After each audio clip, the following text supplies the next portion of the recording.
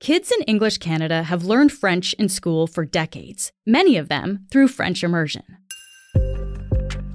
In fact, according to StatsCan, almost 10% of kids in public schools are now in the program, which front-loads learning and communication in French. But there are some problems that are leading to serious questions over what counts as equity in education. Caroline Alfonso is the Globe's education reporter, and she'll help us understand how French immersion can inadvertently create class and cultural divides in schools. I'm Menaka Raman-Wilms, and this is The Decibel from the Globe and Mail.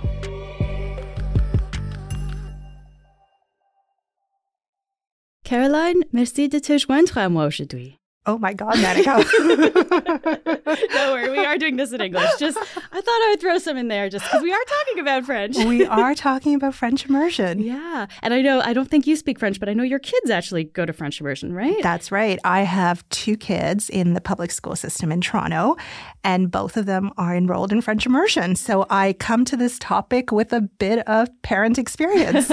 And so tell me then, why did you decide to put your kids in French immersion? I was born in India, and I lived in India for 12 years of my life. In school, we spoke English, but we also spoke Marathi. So I learned multiple languages when I was in school. So I enjoyed that experience. And so when French was offered in our school, I love the idea of my kids learning a second language, especially one that is predominant in Canada. And honestly, it's been a really great experience for them. They've had some wonderful teachers along the way. And you know what they say about kids being like sponges? I feel like my kids have just absorbed this language. And my eldest is, of course, he's 12, turning 13, so he's more fluent in it. But even my youngest, sometimes she'll say things in response to me, and it'll be in French, and I'll be like, pardon? What did you just say? Wow, that's really wonderful to hear. And maybe before we get too far into this, maybe we should just quickly kind of define French immersion, Sure. Caroline, because this is not a French school. So what exactly is the French immersion program? French immersion is exactly what it sounds like. You're immersed in French. You're immersed in a language. So it is a specialized program or a program of choice within the English public education system.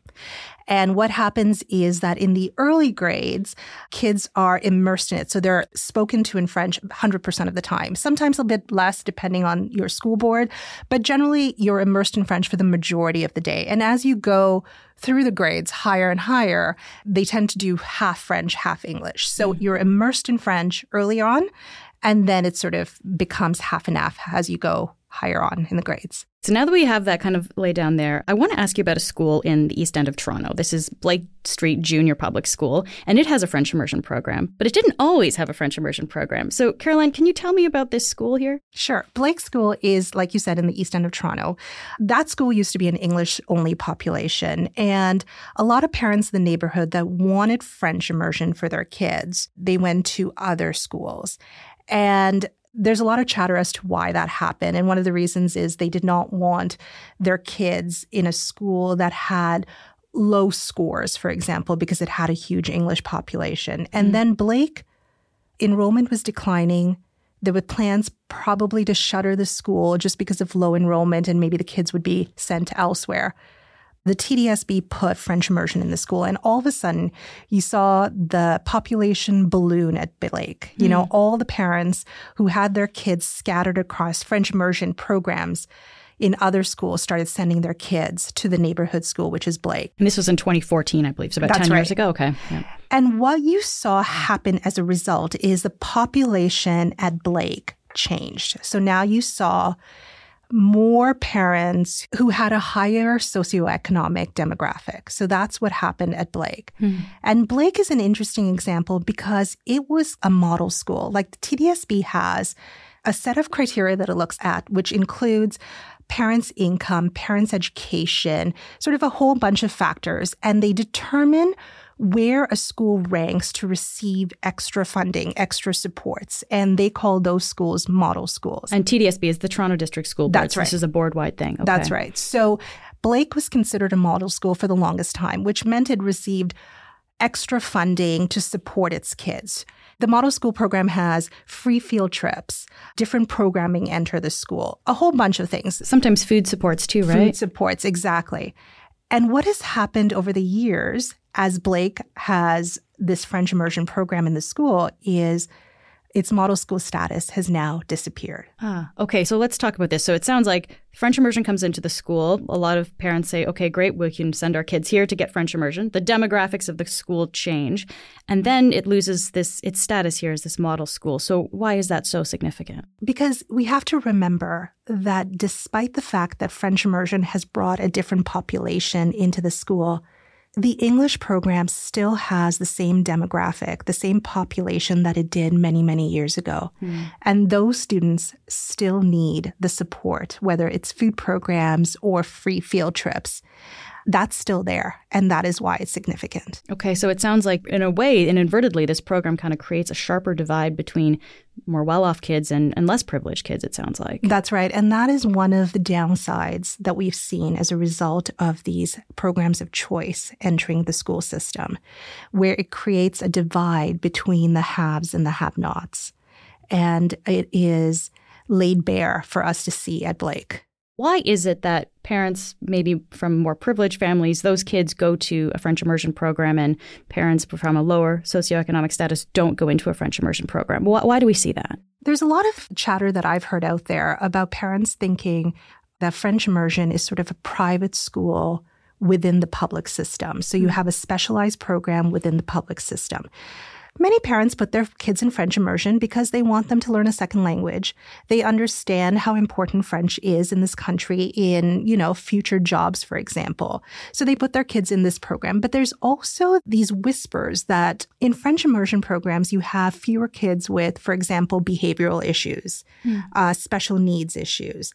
The feeling is that they may not be able to learn a second language if they're dealing with other issues as well. So those kids, I've heard from a few parents, get told to put their kids into the English program as a result. So you have sort of a French program that's seen as a little bit more affluent than the English program. Yeah. And I think in many ways, when you see more behavioral issues and special needs issues in the English program, parents may start thinking, well, I don't necessarily want my kids learning French, but I probably don't want my kids there either. I think there are starting to be more supports in French immersion, but that is the thinking among some parents. Yeah. Well, this is kind of exposing how this happens, maybe not intentionally, but how kids kind of get separated in this way then. Exactly. And I guess maybe another factor too is, if not in every situation, but maybe if, as a family, your English is your second language already, you might not be ready to jump in and throw your kid into a French immersion program, right? So maybe a lot of people who are new to Canada might not necessarily jump into that program. And, I've heard that in boardrooms where they discuss French immersion, where trustees discuss French immersion. What they're saying is that when people come into the country, they really want their children to have a stronger grasp of the English language. So they don't necessarily want to put their kids in French immersion in junior kindergarten or in grade 1 or grade 2.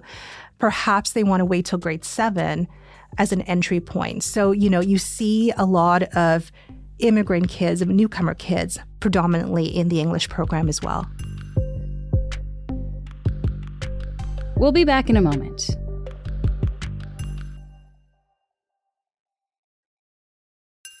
We just talked about how the French immersion program, in a way, kind of inadvertently caused a bit of a divide at Blake and also caused Blake Jr. to lose its model school status, right? So food program, field trips, dental exams too, I understand. So I guess I wonder, Caroline, how do the parents of the students in French immersion feel about all of this? I've spoken to a couple of parents at Blake, and they really want something to change. The Toronto District School Board is studying the formula that goes into supporting model schools. There are parents there that feel that perhaps the school board, in this particular school board, should look at the English program separately from the French program and perhaps get supports or maybe evaluate both programs and see if there's still a need in the English program and provide supports there. So there's parents at Blake that are really looking for equity for the kids who still need it, who still need those supports. What about the parents of kids who are in the English stream? What do they have to say? I think there's been some tensions at Blake. I think, ever since the French program came in, the stripping of resources this year as it lost its model school status, I think there are parents who are wondering sort of what gives. Is the TDSB going to reevaluate my children and our status and bring those resources back? So I think it's resulted in a bit of tension at Blake. Yeah. Okay, so we've been focusing on this one school in Toronto, but I know this must be a problem throughout the country, though, as well, Caroline. And I know you were looking at French immersion in New Brunswick specifically. What happened there? The government of New Brunswick was looking to basically eliminate the French immersion program in its schools. And instead, what would happen is in the early years, kids would spend half their day learning French and half their day learning English. This would be all kids as opposed to just a small number of kids that were learning French immersion. Because the premier and the education minister said that they wanted kids to graduate from school with a conversational level of French. All kids to graduate from school with a conversational level of French.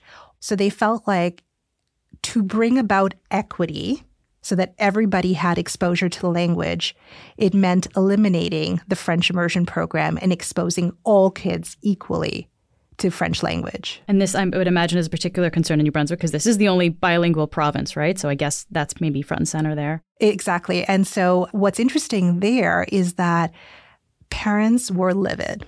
French immersion parents were livid at this. And so when the government decided to do its town halls, whether it was in person or virtual, and I listened to one of the virtual town halls, the parents that lined up to talk about how French immersion had impacted them when they were in school, how their children had benefited for it, one after the other. They did not feel that eliminating French immersion, eliminating a program was the correct way to go for this government. So it sounds like in that situation, parents really kind of, I guess exerted some influence here on the public system. It just shows to me, Manika, the power that parents have over the public education system to watch these parents line up, to tell their stories, and to force the government to change its mind. In the end, the government decided, okay, fine, we will let you have your French immersion program, and we will review French language education in the province. So it really does show the power that parents exert in a situation like this to save a program that they feel is beneficial to their children. I also want to ask you about Edmonton, because I know we were looking at the city too. So further west now, how is bilingual education being approached in that city? I love speaking to parents in Edmonton. It was fascinating. So at Edmonton Public Schools, they don't only have French immersion, they have a wide variety of programs. So you have, Mandarin, Hebrew, Spanish, you name it. And so I wanted to understand really how parents brought those programs about. I spoke to a parent in Edmonton who was telling me that she grew up in the Mandarin bilingual program in Edmonton, and she wanted the same thing for her children. And the reason that Edmonton Public School Board has brought about so many languages is because parents, just like New Brunswick, in Edmonton, parents have been going up to the board and saying, we speak this language at home. We think it's important for our children to learn it. We understand that French immersion is important, but there are other languages, especially in our city and in this country. And Edmonton Public Board has initiated a number of languages in its school where kids spend half their day or more than half their day learning a second language and then the other half of the day learning English. Wow, that's amazing. So this approach is kind of addressing really the wide swath of offerings here that people want. Exactly. And as the country changes, as we have more languages, it's interesting to me, from my perspective, sort of what happens to language education in school boards. Yes, French immersion is still the predominant language that parents want. Even at Edmonton Public School Board, one of the staff members was telling me that the most calls they receive is around French immersion. People still have questions about French immersion. But it's interesting to me to see the number of languages that kids are being exposed to now, which really makes me wonder about what happens with French immersion going forward as other languages come to the forefront. And I mean, you were looking specifically at Edmonton here, but I would imagine this is probably the case throughout the country, right? Where you have parents and families who would like other instruction in other languages other than French and English. It is. I mean, I was in Winnipeg. There's more languages being taught in their school division as interest grows. I mean, they just started a new language there where they had an enrollment of fewer than 15, but they want to see if it takes off because there was parent interest in a new language. So I think we're going to see more and more school boards offering different languages as the years go on. Yeah. And I mean, I guess this comes down to kind of familial languages too, but there's also it sounds like at least there's a lot of benefits to kids learning another language at that stage in life, right? So it is. That. Like, look at my kids, little sponges. So there's clearly a benefit that if you expose kids early, the science, the research shows that if you expose kids early to a language in their early years, they're better able to absorb it. We've talked about a lot of stuff here, but I think really it comes down to the idea of equitable education, right? And giving kids in all different situations access to good education. So I guess based on the people you've spoken with, again, big question, but what should equitable education look like going forward? And specifically, how would French immersion really fit into that? There's a struggle for school boards in wanting to expose kids to programming and languages. I'll go back to the Toronto District School Board, which has opened up new French immersion programs in lower socioeconomic neighborhoods like Thorncliffe Park. So I think there are efforts being made to expose kids for the sake of equity, to expose kids to languages.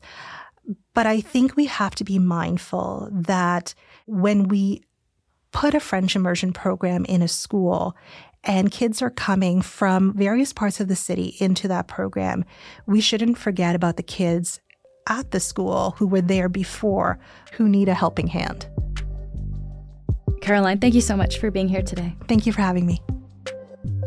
That's it for today. I'm Menaka Raman-Wilms. Jay Coburn produced and edited this episode. Our producers are Madeline White, Cheryl Sutherland, and Rachel Levy-McLaughlin. David Crosby edits the show. Adrian Chung is our senior producer, and Angela Pacenza is our executive editor. Thanks so much for listening, and I'll talk to you tomorrow.